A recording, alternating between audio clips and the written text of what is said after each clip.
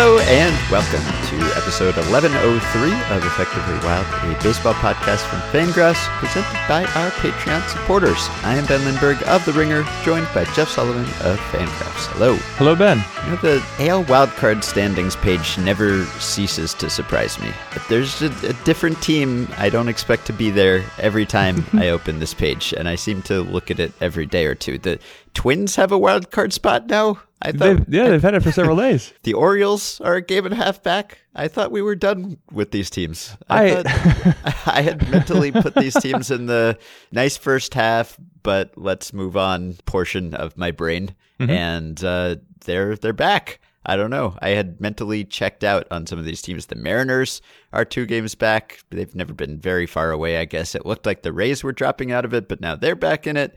There's just, I don't know what to expect from day to day. It's a constant shock to me whenever I go to this page. So last week I wrote a not very good article about the best lineups among contending teams for ESPN. And then just Monday night, I wrote, I guess, a follow-up not very good article for ESPN about the best contending team rotations. And as part of that, I did define who's a contending team and who's not a contending team. So I just set a cutoff at like 5 games out of a playoff position. Whatever. It was just a ranking article. You don't need to hurry out to read it. But in that article, I had to look at the rotations of every team somewhat closely for my own. They're bad. If you look at the American wildcard race, all of those rotations are bad. And now the Rays have it's maybe fine because Chris Archer is good, and then there's talent behind him, even if Alex Cobb isn't as good as you think he should be. But the Twins rotation is bad. The Angels rotation though is bad. But then you look at the Orioles and that's bad, and the Mariners are so bad. And then Texas and the Royals, they're bad. The Royals, Danny Duffy's on the disabled list. I just saw he got charged with a DUI. So, I mean, his injury doesn't seem to be a bad one. He'll be back soon. I don't know. Maybe. The Rangers rotation. Everyone talks about how the Twins sold at the deadline and then stayed in the race. The Rangers traded Yu Darvish and they're in the race. The Royals haven't scored a run since we last recorded a podcast. And they're still in the race. It's this crop is they're not bad teams. But it's bad. We've talked before about whether I think it's good or bad that one of these teams will make the playoffs. And I think it's good just because whatever, playoff chaos and everything. And someone needs to be the 5th team. But none of these are playoff teams. All of them are extremely average. The Angels don't, oh my God. Do you know? Okay, we played the Marlins game. The Marlins game. We played the Marlins game. Name the Angels rotation. Name the last 5 Angels starting pitchers. If you can. Oh my goodness. I'm going to give you a hint. None of them are Mark Langston. Is Haney in the rotation? Yeah, that's one. He started yesterday. Okay. Is Skaggs back? Yeah, he started on Saturday. That's 2. All right. You're 40% of the way there. Okay, that's pretty good. Okay, I'm going to give you a hint. One of them is the brother of a reliever who nobody talks about. Brother of a reliever who nobody talks about. Ooh. Yeah, it's an anti-hint, kind of. Yeah, no, I don't know. That makes me less likely to get the answer, I think. Well, Evan Scribner? You know how no one talks about Evan Scribner? He's got a brother. He's in the major leagues. His name is Troy. He's starting for the Angels. Wow. I did not know that. Yeah, who did? The other Angels, Shoemaker's hurt. Yep. Ramirez hurt. Yep, recently hurt. Yeah, right. Garrett Richards obviously still hurt. Alex Meyer still hurt. Yep, right? Still hurt. Setback. Okay. Who else we got? Well, okay. Here's the one who you do know but forgot. Ricky Nolasco. He's around. Wow. It feels like he should be on the Twins. Or the Marlins, or someone we've talked about recently. Well, last I checked, he leads the league in home runs allowed, so he's kind of doing his thing. And there's one more, and it's not Jesse Chavez, because he was demoted to the bullpen because he's bad, and so bad he can't crack this rotation. There's one more, you've probably never even seen these letters in order. Parker Bridwell. Parker Bridwell. That sounds like a made-up name. Yeah, it does, doesn't it? It's not. His middle name is Alan. He's a real person. He's on Twitter. You could talk to him to confirm that he's real. And this year he's started 13 games for the Angels. He has a 2.89 ERA and numbers that suggest he doesn't deserve it. But there you go. Huh. He's holding it down for the Angels. That is their 5-man rotation, and it's not good. But you know what? It doesn't matter because they're all bad rotations. Yeah, they really are. It's just a battle to the top of the bottom with these teams. It's just, man, And every single day I look forward to finding out who has a wild card spot tomorrow, because it will somehow not be any one of these teams that we just talked about. I don't know how that's possible, but yeah, Tigers could get back in this thing. Maybe the Blue Jays. I don't know. All right. So I think we're going to do a few emails later in the show. I do want to bring up an article that Rob Arthur wrote at 538, and he took a look at the Dodgers and the new DL rules. And this is something I looked at maybe a month or so into the season and knew that it would have to require another look later in the year. But Rob just kind of pointed out the numbers about how the short-term DL stint rate is up, which makes sense because the short-term DL stint now is 10 days, not 15. And so you would expect teams to be more liberal with putting players on the DL, even if they're not trying to game the system somehow or make up fake injuries to rest pitchers, that sort of thing. There would just be injuries that aren't so serious that you would put a person on the DL for 10 days, but not bother to put him on the DL for 15 days. Anyway, he showed that the rate of long-term injuries, as evidenced by the 60-day DL stints, hasn't really increased significantly or not nearly as much as the short-term DL increase. But he highlighted the Dodgers, as a lot of people have, because the Dodgers have had all kinds of starting pitcher shenanigans over the past few years. They have managed to have rotations that are at once very effective and also include a lot of different pitchers, which are usually two things that don't go together. Usually if you have to start a ton of pitchers, it's a bad sign. It means that a lot of your guys are getting hurt or they're just bad and you're trying to find replacements. And that's usually a very negative indicator. But for the Dodgers, it has not been, because they have just been cycling guys in and out of that rotation, sometimes hurt, sometimes not. They certainly did target pitchers with long injury histories for the last few years. So some of those guys just genuinely were injured. But now the contention seems to be that they are gaming the system, exploiting the system with this 10-day DL and putting guys on when they aren't really hurt and replacing them with relievers so that they can just give guys a blow, basically, and add a bullpen arm while they're resting for a start. So I'm curious what you make of this, whether you think this is a problem, whether they are bending the rules, or whether this is a good thing. Maybe it's not a bad thing that these pitchers are getting rest, or at the very least, at least they're not doing anything that another team couldn't do because everyone is playing under the same rules. Yeah, I haven't decided, because for the same reason that you just said, every team could conceivably do this. Now, not every team has the wealth of alternatives that the Dodgers do, so that's sort of the thing that... Yes, and just the wealth, period. Yeah, also just the wealth. I don't want to too closely link the two, but if you look at, in Rob Arthur's article, he has his plot that shows short-term DL stints and also long-term DL stints as defined by the 60-day disabled list. And even with the short-term DL stints going up significantly this year, there has been no marked decrease in long-term DL assignments or trends. So it's too hasty now to conclude that, well, at least by using the short-term disabled list, then we are avoiding major injuries, because there's not yet much evidence that that's true. We've seen the Dodgers have their own significant injuries, which Arthur points out in his article, that I believe they also have led the league in long-term disabled list stints in the pitching staff the last few years. So if I'm not getting that incorrect, then that's still there. So it's not like the Dodgers are managing to avoid those serious injuries. So I am kind of stuck. It's bad in that it's, I guess, kind of contrary to the spirit of the roster or something. And Rob Manfred, there's a link in this article where Rob Manfred says that he's concerned that some teams are manipulating the disabled list. Like, of course they're manipulating that. They've been doing this for decades. Don't be naive. Right. This has always happened. On the other side of it, while this is something that teams, especially the Dodgers, are trying to exploit, it also means that there are effectively more major league opportunities, which is good, because it means there are more players who are getting major league salaries, if only for brief stints. So in terms of the opening the player pool up to as many players as possible, then I like this, but I can understand why someone would be annoyed by it. And I can understand why an owner might be like, why am I paying so much money to players who are on the disabled list? Because owners really don't like doing that.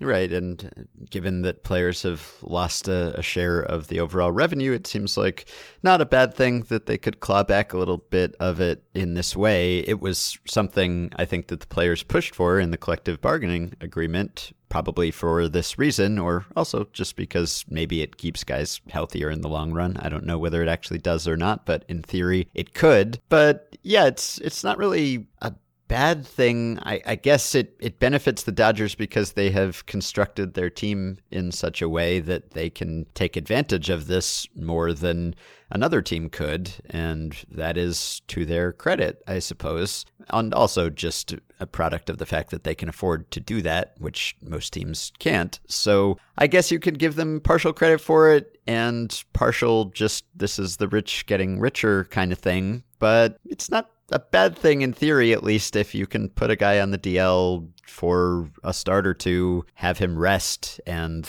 then not get hurt later on. And we don't know yet whether that will be the case, but there's at least a possibility that that would be the case, or there's just less incentive to pitch through pain or try to compel a pitcher to pitch through pain just because you can put him on the DL and he'll be back sooner. It was the same kind of thinking that went into the 7-day concussion DL, where it was let's give teams and players an option where they can go on the DL for these head injuries that might clear up in that span of time, and then they won't feel the pressure to play through it because their team would be shorthanded without them. So I don't mind it, and I'm not really sure if this is just an area where teams can be smart or construct their rosters to take advantage of this. I'm not sure I dislike it. I guess I might be annoyed if I were someone who was rooting against the Dodgers and wasn't able to take advantage of it to the same extent, but that's about as far as it goes for me currently. Yeah, it's nothing that I don't think that the state of the Dodgers pitching staff is anything that another team couldn't mimic. The Dodgers don't have a pitching staff that's full of aces and really expensive number one starting pitchers. I think that maybe you can give the Dodgers some credit for understanding that they could manipulate the disabled list. It's not something that they just started doing this season. It's only that this season they've had the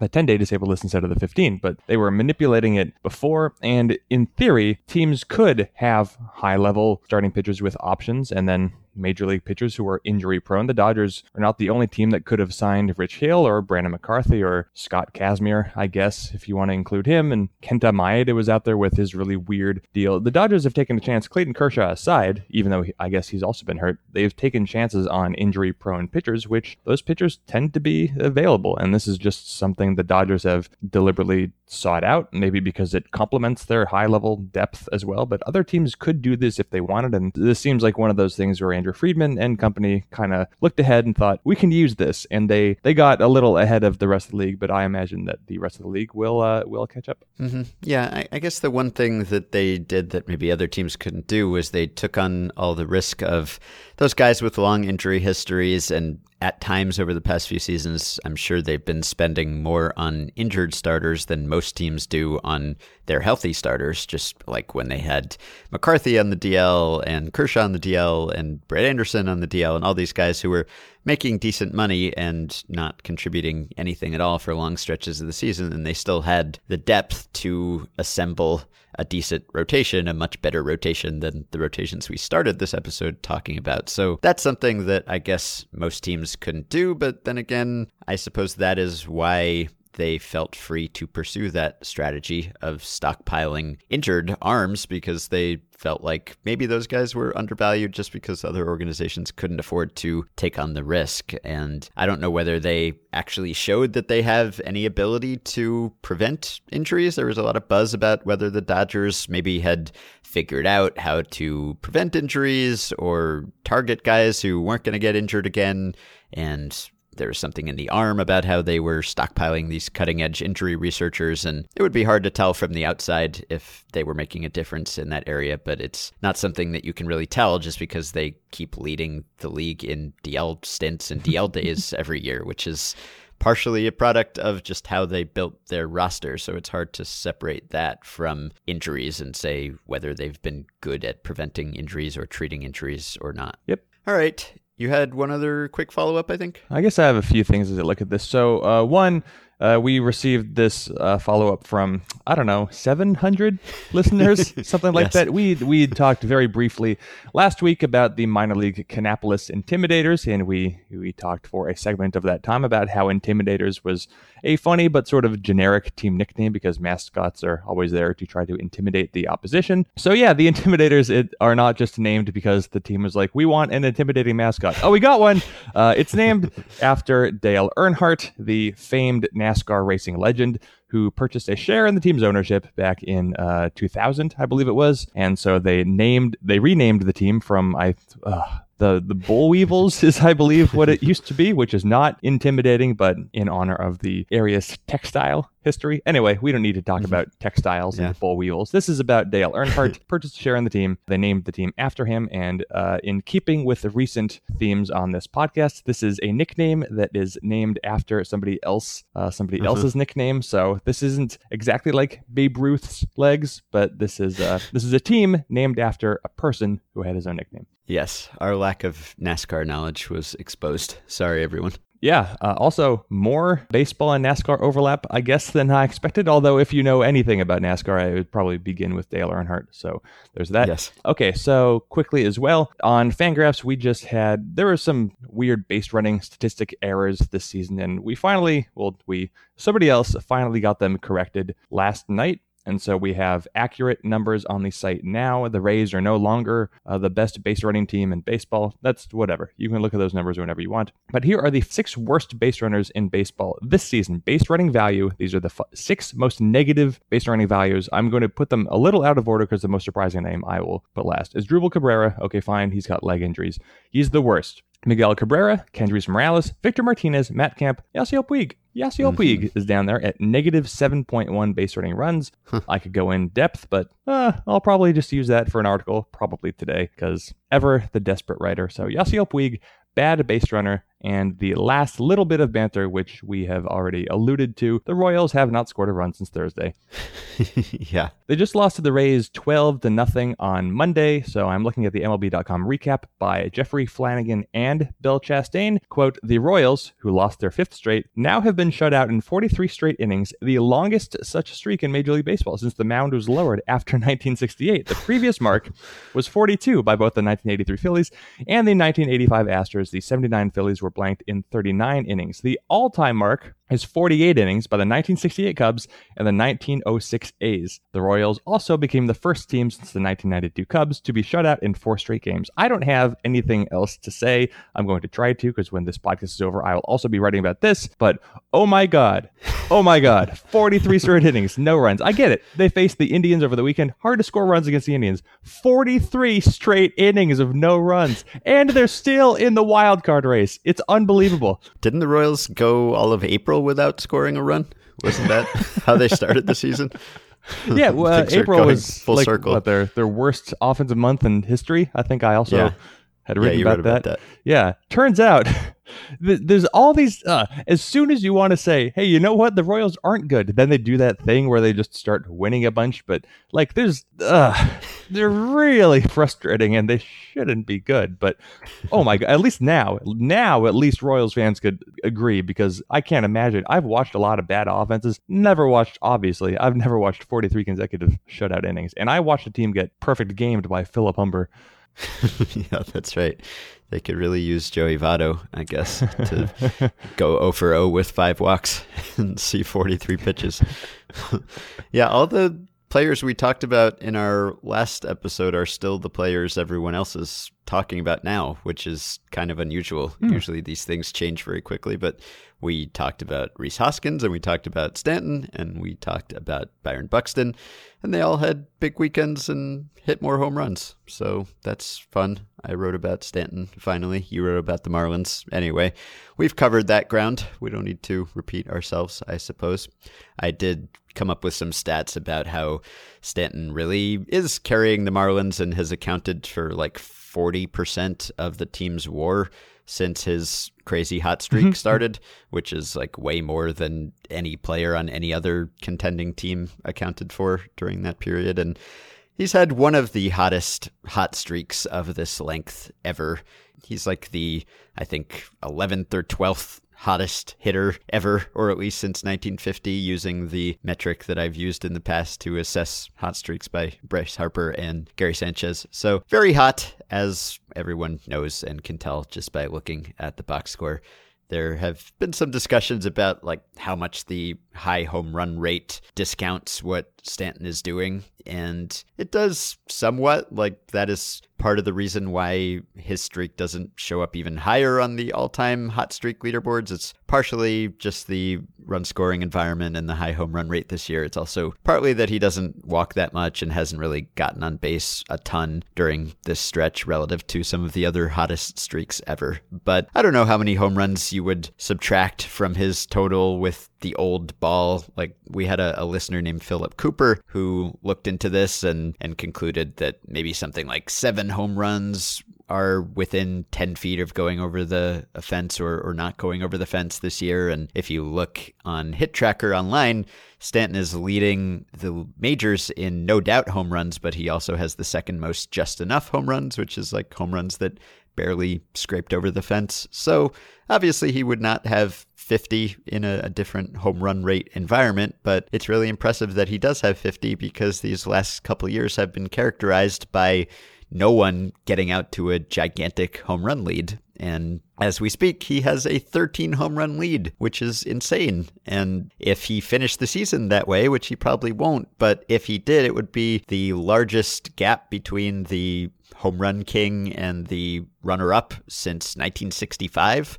When Willie Mays beat out Willie McCovey by 13 home runs. And before that, you have to go back to Jimmy Fox in 1933, beat out Babe Ruth by 14 home runs. So that kind of gap doesn't happen very often. And Stanton is putting that kind of distance between him and Judge, who seems to be hurt now, or anyone else who is up there, even in this era when it's really leveled the playing field and guys who don't have a ton of power are hitting for power. And other than Stanton, guys who do have a ton of power aren't really challenging any single season records. And in this run and home run environment, the Royals haven't scored for 43 consecutive innings. That's right. All right, let's do a few emails. This one comes from CJ. It's an Angels question. I don't know if it's from CJ Crone. No, this is from CJ. Parker Bridwell. This feels like a question that must have been asked by now, but I can't remember it, so here we go. How much more tradable does Trout become if he's packaged with Pujols and the entirety of his contract? I don't know if we've answered this in an email. I know I've seen tweets or Facebook group comments about this question too. So basically, could you trade for Trout if you agreed to take on Pujols, or how does the value balance out there? Okay, well, let's see. I haven't run the math, but I can probably do it while I just talk here over nothing. So Trout's got what? He's got 18. Let's just forget about 2017. Let's say it's over. So Trout is due $33.25 million in each of the next 3 seasons. So that's basically $100 million for Trout. And if I just do a little bit of handy math here over here on a Fangraphs page that people aren't really privy to, then I can see that if you secret contract Fangraphs page. Yeah, secret page. Intrigued by this page. I don't think I even know where to find it. I'll send you a link. It's only moderately useful. So where's Trout's baseline? This is telling me 8.3 WAR. Let's just bump it up to 8.5. Whatever. Okay. So I'm looking at roughly a little over $100 million of surplus value for Mike Trout over the 3 remaining years of his contract. That's $100 million of surplus value. Here's where it gets bad. So Albert Pujols, he's going to be due $27 million in 2018, and then $28 million in 2019, and then 29. I don't like having these numbers that are just barely off. That's confusing to me. So Pujols is due from 2018 on. Oh, this is convenient. Okay. So the number I arrived at for Mike Trout was exactly $114 million of surplus value. If you figure Albert Pujols is basically a replacement level player now, beginning in 2018, he's due another $114 million over his contract, which would be a negative $114 million surplus value for Pujols. So these are all estimates, of course, and this is just kind of treating things as simply as possible, if surplus value is ever simple as possible. But what that would suggest is that Albert Pujols would just about exactly counteract the Mike Trout positive value, such that you could trade Mike Trout and Albert Pujols for nothing.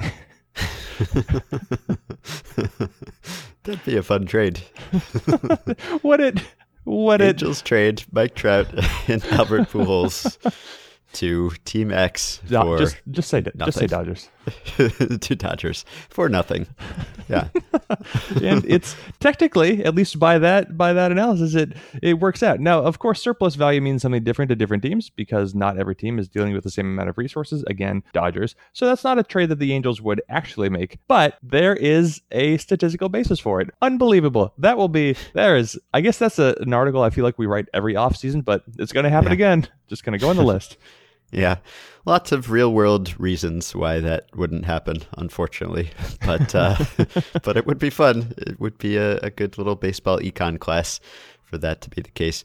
All right, this one I think took me by as much surprise as my latest look at the AL wildcard standings. This is from Tanner, who says, Jon Heyman just tweeted that Gio Gonzalez is leading the NL in pitcher war, and I thought, that sounds impossible. So I looked it up at Fangraphs, and he's 9th at 2.9 WAR. However, on Baseball Reference, he's indeed first at 6.7 WAR. I see that Fangraphs has pitching WAR lower across the board when compared to BREF. Is that true? I don't know if that's true. They have the same replacement level, right? It's different for different guys, different systems. But why is Gio Gonzalez so different at the two places?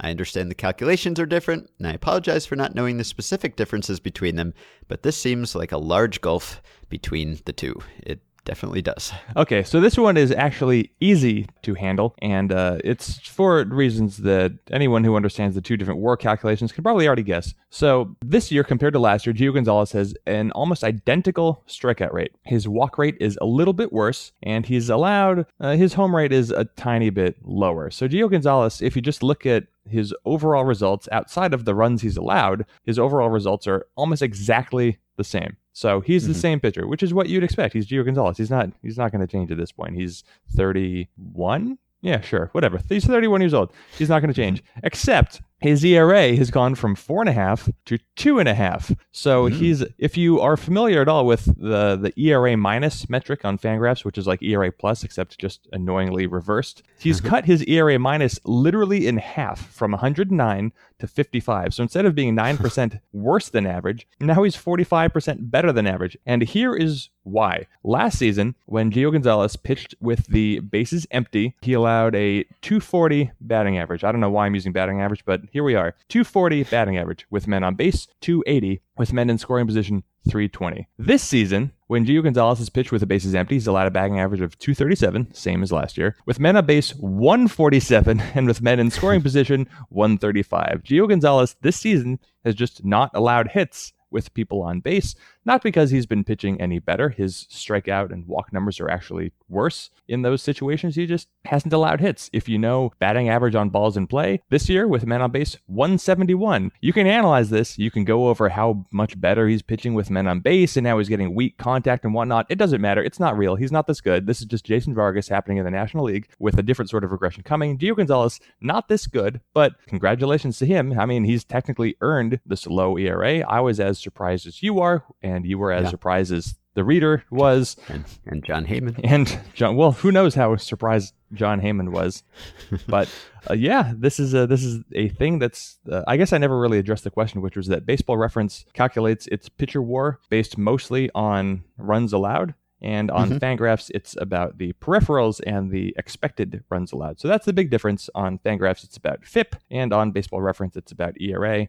That's the oversimplification, but that is why one of those sites loves Gio Gonzalez this year. Yep, and each approach has its virtues, and it depends what you're trying to do, really. If you're trying to figure out maybe how a guy is going to pitch from now on, maybe you'd be more likely to look at the Fangraphs WAR. If you want to just look at retrospective value, maybe you'd look at Baseball Reference. That's not really a perfect way to separate the two, because you could say that Gio Gonzalez hasn't totally earned that maybe luck has played a big part in his run prevention, or maybe the defense has. So there are complicating factors with both metrics, but yeah, that is the difference, and that is surprising that Gio Gonzalez is that high.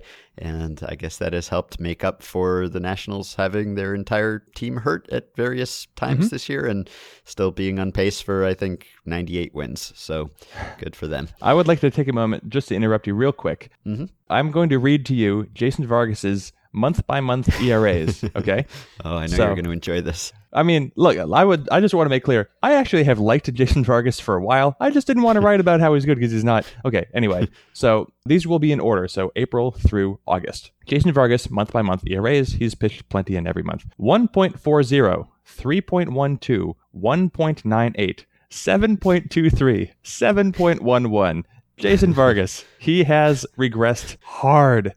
Can you do Irvin Santana too? Oh, yeah. I feel like he's another one. Speaking that's a good one. Twins rotation. And yeah, there's an article on Fangraphs recently by Craig Edwards that I think confirmed what we would have already thought or that previous research has shown, but showed it clearly that there just isn't nearly as much consistency in the results on balls in play that pitchers allow compared to hitters. Mm-hmm. And that's even when looking at StatCast stats and exit velocity and all of that. So there has been this temptation when a guy has a low BABIP and also seems to have allowed soft contact over that period. We now have the tools to prove that. And so it's very tempting to look at it and say, yeah, he has a 220 BABIP, but he has also allowed soft contact. So he has done something to deserve the low BABIP. And that might be true, but that still doesn't make it any more sustainable necessarily than we would have said when we didn't have those tools at our disposal and we were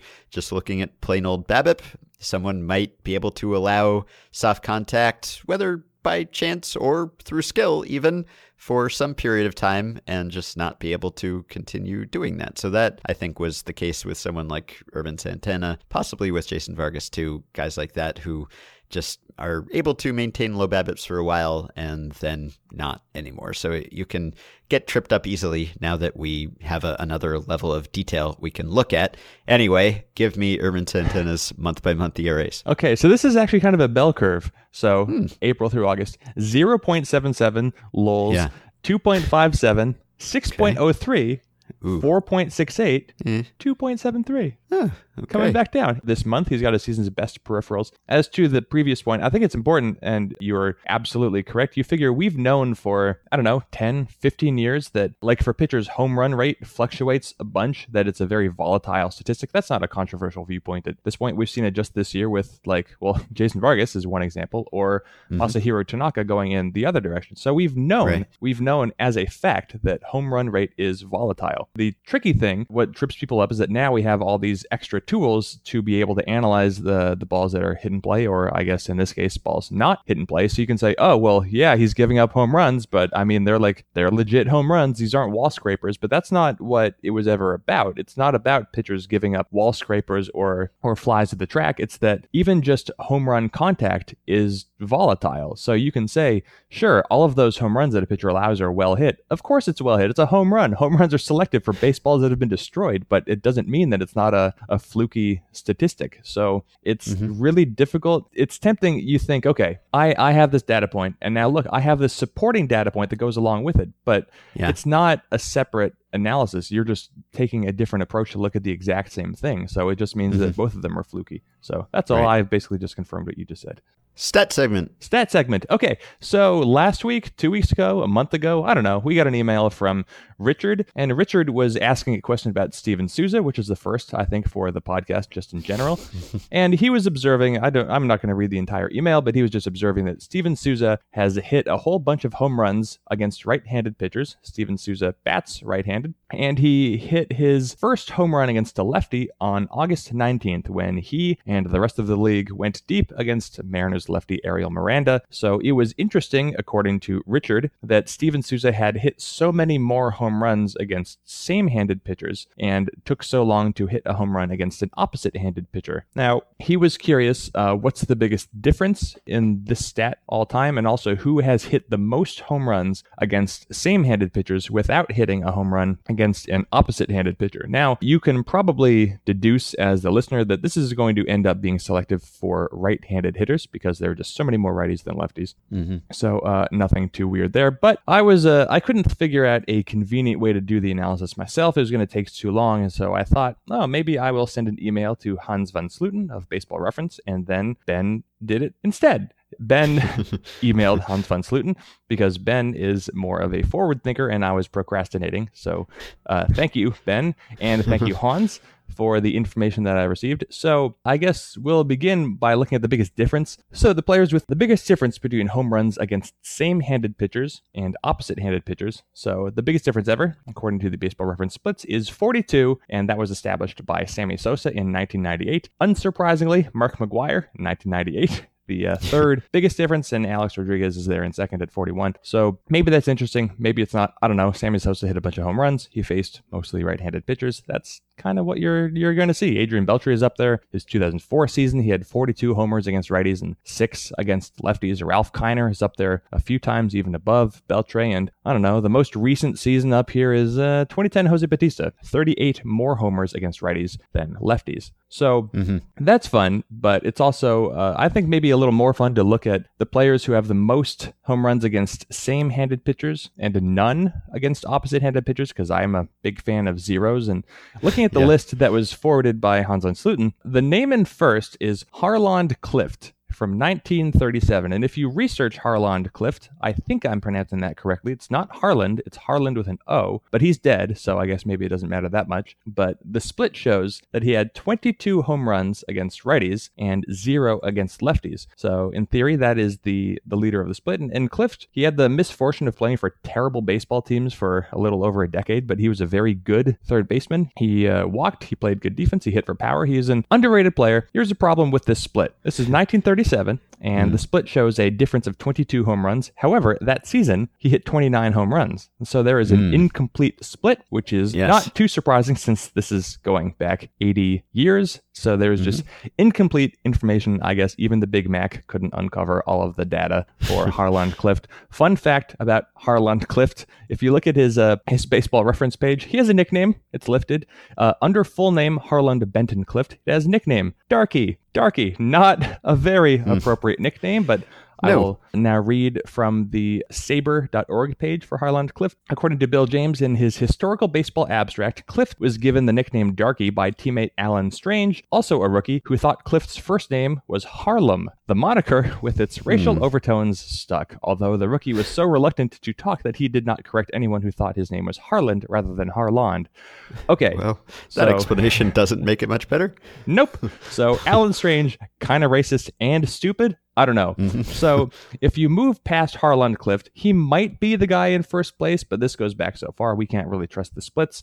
There's a guy in second place, which is effectively first place. 1993, Jeff Kent, 21 home runs against right-handed pitchers, 0 home runs against left-handed pitchers. And I think one of my favorite things about Jeff Kent's career statistics, and I don't have a lot because I don't spend a lot of time looking at them, but just for fun, as long as we're talking about Jeff Kent's platoon splits, Jeff Kent, right-handed hitter, career 855 OPS against righties. However, against lefties, he had a career OPS of 855. Jeff Kent, totally even, except in 1993, so pre-Giant breakout, I guess. 21 homers against righties and 0 homers against lefties.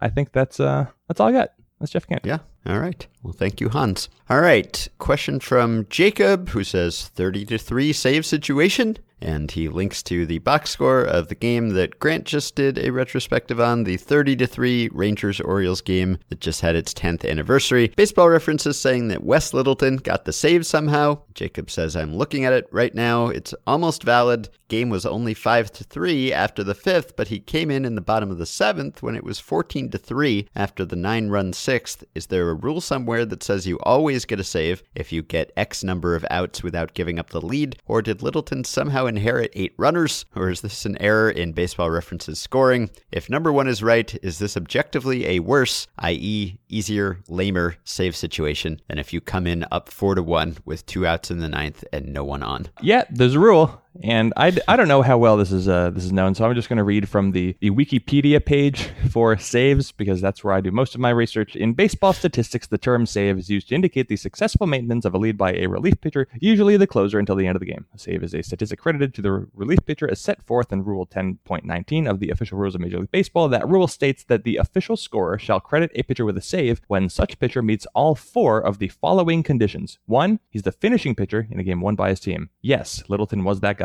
2, he is not the winning pitcher. Correct, Littleton was not the winning pitcher. 3, he is credited with at least 1/3 of an inning pitched. Yes, we know that.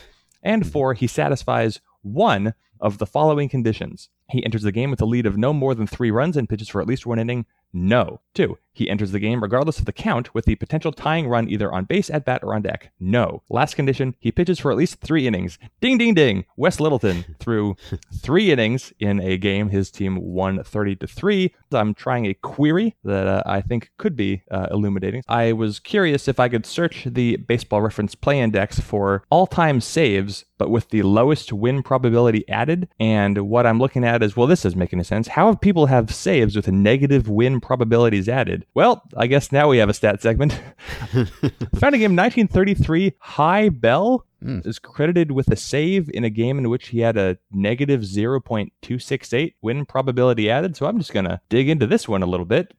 I don't know how you get a save in a game you win in the bottom of the 9th. What the hell was going on with saves back then? This was before saves were a thing, so this would be like retroactively applied saves based on current saves rules, but still.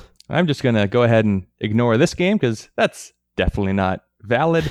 So let's move on to 2004 Scott Shields. Let's see what Scott Shields got up to. This is a game that the Angels beat the Tigers 10-4. So, okay. And Shields came in the bottom of the 7th inning. Okay. So what do we got here? Going into the bottom of the 7th, it is 5-0 Angels. So Scott Shields comes in with 2 outs and the bases loaded. He replaces John Lackey, and Scott Shields is facing Brandon Inge and immediately gives up a grand slam. Okay, so you shouldn't do that when you're relieving. And then let's see. So Shields keeps pitching, clean bottom of the 8th, clean bottom of the 9th. But yeah, okay. So maybe this was the wrong career to run because Shields did get a save because he inherited a save situation, but he also finished with a negative 1.88 win probability added. So in that sense, that's maybe the worst save of all time, but not the silliest. The silliest is definitely Wes Littleton. I will stand by that. I agree. All right. Question from Lee. This question is more than 2 years old, but hey, I just unearthed it from my email.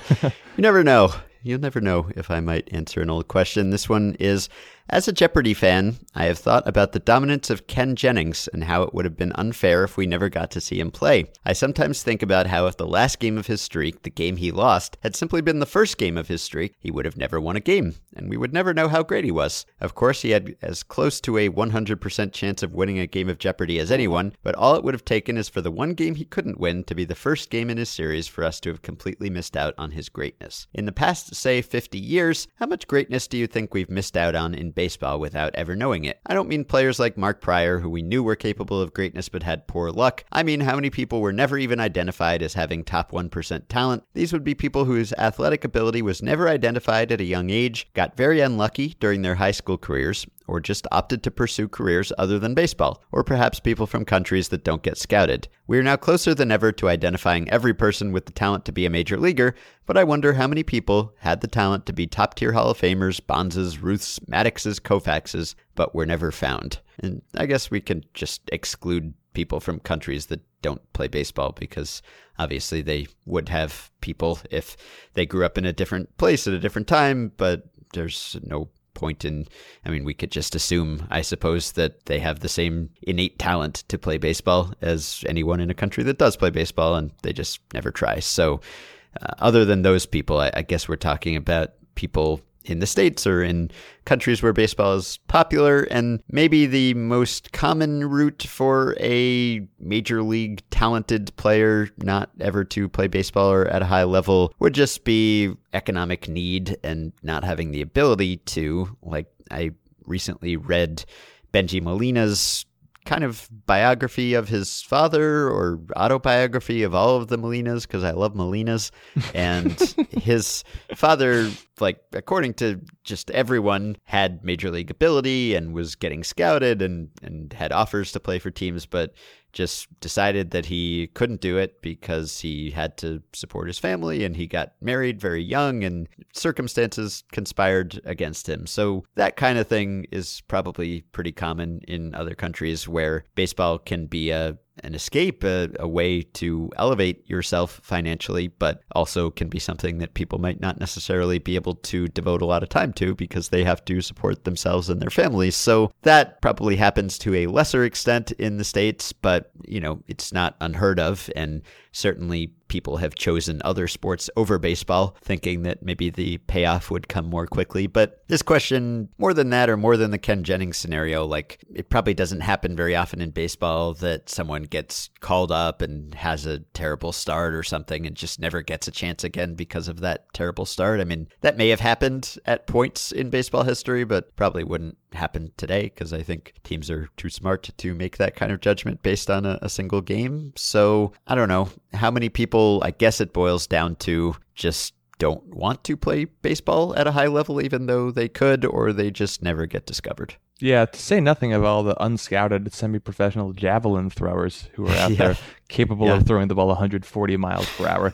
I mean, the world population is 7.5 billion or something like that now, and I would think that many billions of people are of young athletic age, and only a small fraction of those people will be even exposed to sort of the scouting system, whether because they're not growing up in North America or Central America or whatnot. There are just so many reasons. And by focusing on baseball, I mean, you could turn it around and say how much, like, I don't know, organist talent has been missed because of all these people who are pursuing other things with their lives instead of just committing to playing the organ for 7 decades. Because, I'll tell you what, the organ playing aging curve is probably smooth, and it's a lot smoother than like pitching, especially for the Dodgers.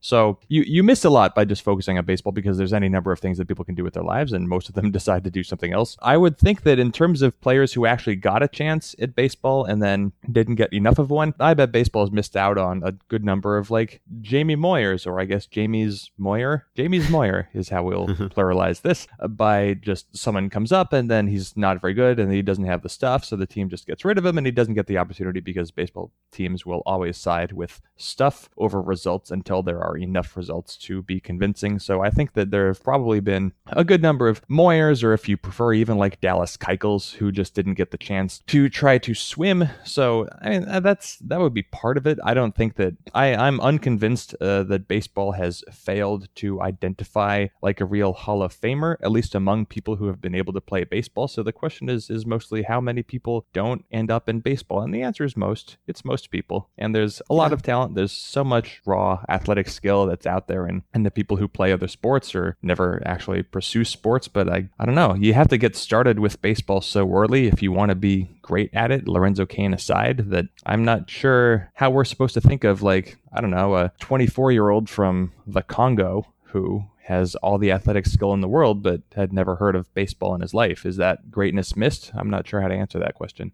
Right. Yeah. I mean, the difference between baseball and organ, I guess, is that baseball is much more lucrative if you make it to the highest level. It might be a lot less lucrative, I guess, if you don't. But between that and kind of the status that you get, like if you're a great baseball player, I mean, at any level, it gives you a certain status among your peers. And, I guess the idea would be that if you are really good at baseball, and most people probably at least have some opportunity to figure out whether they would be good at baseball. They throw a ball at some point, someone sees them throw a ball. They have some sense of their own athleticism, and so there's a payoff waiting at the end that would induce people to keep playing. And if you're really good at something, maybe you don't want to stop, but I don't know, just the fact that you're good at something doesn't necessarily mean that you enjoy it or that you want to pursue it more than anything else in the world. So I would have to think that there are people who had the talent to be great baseball players who just decided not to because that wasn't their thing. I mean, I don't know, like if you are the best player in your area in Little League or whatever, and then you're the best player in your area in high school, I mean, at that point, you're probably not going to stop, I guess, because you're close enough that it's part of your identity and you can see the payoff, and it's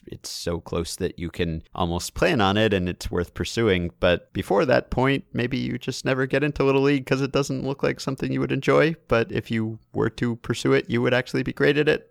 There have to be some people like that, and I have really no idea how to put a number on how many of them there are, but I would think it's not unheard of. Okay, so you said that baseball's more lucrative than being an organist. So let me just so I'm at the American Guild of Organists, the AGO. Okay, interesting. Under the header salary guidelines, we regret to inform you that the salary guidelines have been permanently taken down from our website and are no longer available from the guild in any form. We can no longer distribute them to members, clergy, or anyone else. Subheader: why are the salary guidelines and model contract provisions no longer available on the AGO website? We've removed these documents from our website to comply with the requirements of our settlement agreement with the FTC. Chapters must do the same.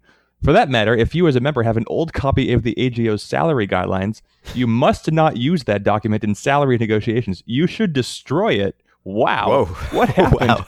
What happened with the AGO and the FTC? Okay, let's just look over at the payscale.com. Not a sponsor of the podcast. Maybe it could be. Payscale.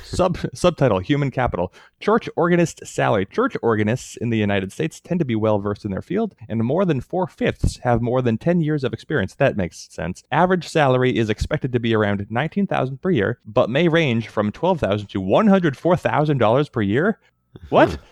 Well, my God. Okay. Well, if you think that you're major league caliber, you should go after that major league salary. If you think you're like fringe major league caliber, play the organ, man or woman. Yeah. Male church organists are just a bit more common among those who completed the questionnaire than female ones, with male workers composing 58% of the field. Job satisfaction is high and work is enjoyable for most church organists. This sounds great. Medical and dental coverage is claimed by around 1 in 10. Well, that's worse. And fewer than 1 in 20 earn vision coverage. This report is based on answers to Payscale's salary questionnaire. So yeah, just something to think about. $19,000 a year, you're getting minor league baseball player money. And then you can apparently get up to $104,000 per year if you're playing for, I don't know, Joel Osteen, which comes with its own negative side effects. Yes. If we have any organists in the audience, I'm sure we must. This is your moment. Email us, organists. Tell us what you make. Yeah. Last question. This is from a Michael. So I was listening to a podcast about the Bruce Willis movie Unbreakable, and the scene where he uses a car accident to create a fake injury to stop playing football got me thinking, if he had played, he could have had a career with 0 injuries and unparalleled arm strength. But what if he decided he didn't want to end up dissected in a lab somewhere when it became obvious he had superpowers? And what if we have baseball players who do have this or are doing this? I don't think we do, but it's a hypothetical. My initial thought would be a player like Barry Bonds. What if he could legitimately slow down time to help him be such an amazing hitter? That was another Effectively Wild email, right? The hitter who has like a split second of foreknowledge on a play, and we decided he'd be amazing. As discussed in similar questions, people would notice that he hit 1,000 and slugged 4,000, so he decided to use this just enough to be probably the greatest hitter ever. Or someone like Cal Ripken Jr., who had Logan-like regeneration, but made up enough small injuries to not get noticed. Who do you think is most likely to have secret superpowers currently in the major leagues? First thought was Mike Trout, because Mike Trout. But then I thought maybe Aroldis Chapman. What if he secretly has super elastic Mr. Fantastic style left arm that enables the extra speed on his pitches so that he can quickly extend faster than even super slow-mo can reveal to release pitches slightly closer to the batter? And what would the reaction be if one of these players accidentally slipped up one day? A ban to the player, others coming out with their powers and starting a new league, societal upheaval to such an extent that baseball is finished. So, all right, let's go with the mutant theory. There is a mutant, just a genetic mutation in baseball. Who is it most likely to be? Well, I guess if you look at the skills, the raw skills, the thing that stands out, I guess the most standard deviations would have to be Chapman's velocity, right? Because we've got people who are the fastest players are as fast as one another. That's Buxton and Hamilton. We've got Judge hits the ball the same as Giancarlo Stanton. Contact ability, whatever, nobody cares. Throwing the ball hurt. Even though there are very hard throwing pitchers, I guess I don't think no one can throw the ball as hard as Chapman can. I think he can still get it up to 105 if he wants to sometimes. So even though he's weirdly hittable this year, he's still the most like a mutant in that regard, I guess. Mm-hmm. In terms of like avoiding injury, I don't really know. I always used to think that the closest thing to a superhero was Randy Johnson because he just threw every inning in baseball. If you actually go back to his baseball reference page, he threw every inning. He threw 24,000 innings in the year 2001. It's tempting to say if you wanted to go I don't know, a deep cut, you would say that Chris Sale, kind of, just because people have been predicting he would break down forever, but he's like weirdly extremely durable, even though it seems like he should just fall apart with every pitch. But I don't know. And maybe Sale's like cutting up the uniforms and stuff is just a distraction when he thinks that he's getting too much attention for his pitching. He's like, I got to be weird and like vaguely confrontational so that people don't want to cut open my arm. But I don't know. I guess if I were a superhero, eventually I would die. I don't know. Do superheroes die? You watch more of the movies than I do. Some of them do. Yeah. Okay. Well, then who really cares if you get dissected when you're dead? Or is the fear that you'd get dissected when you're alive? Because that would be bad for a lot of people.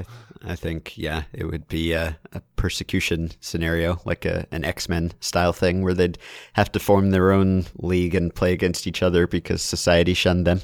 Well, I think that, so this is the real problem with the Dodgers, because the Dodgers could identify the superhero, get the superhero, and then fake DL stints so as not to arouse suspicion. Yes.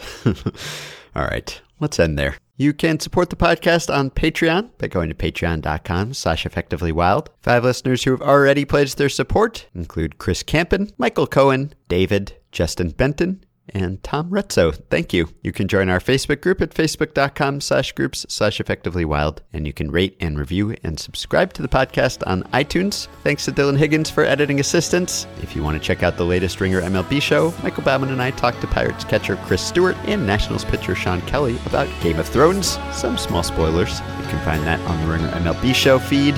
Keep your questions and comments coming from me and Jeff via email at podcast@fangraphs.com or via the Patreon messaging system. We will talk to you soon. Bye.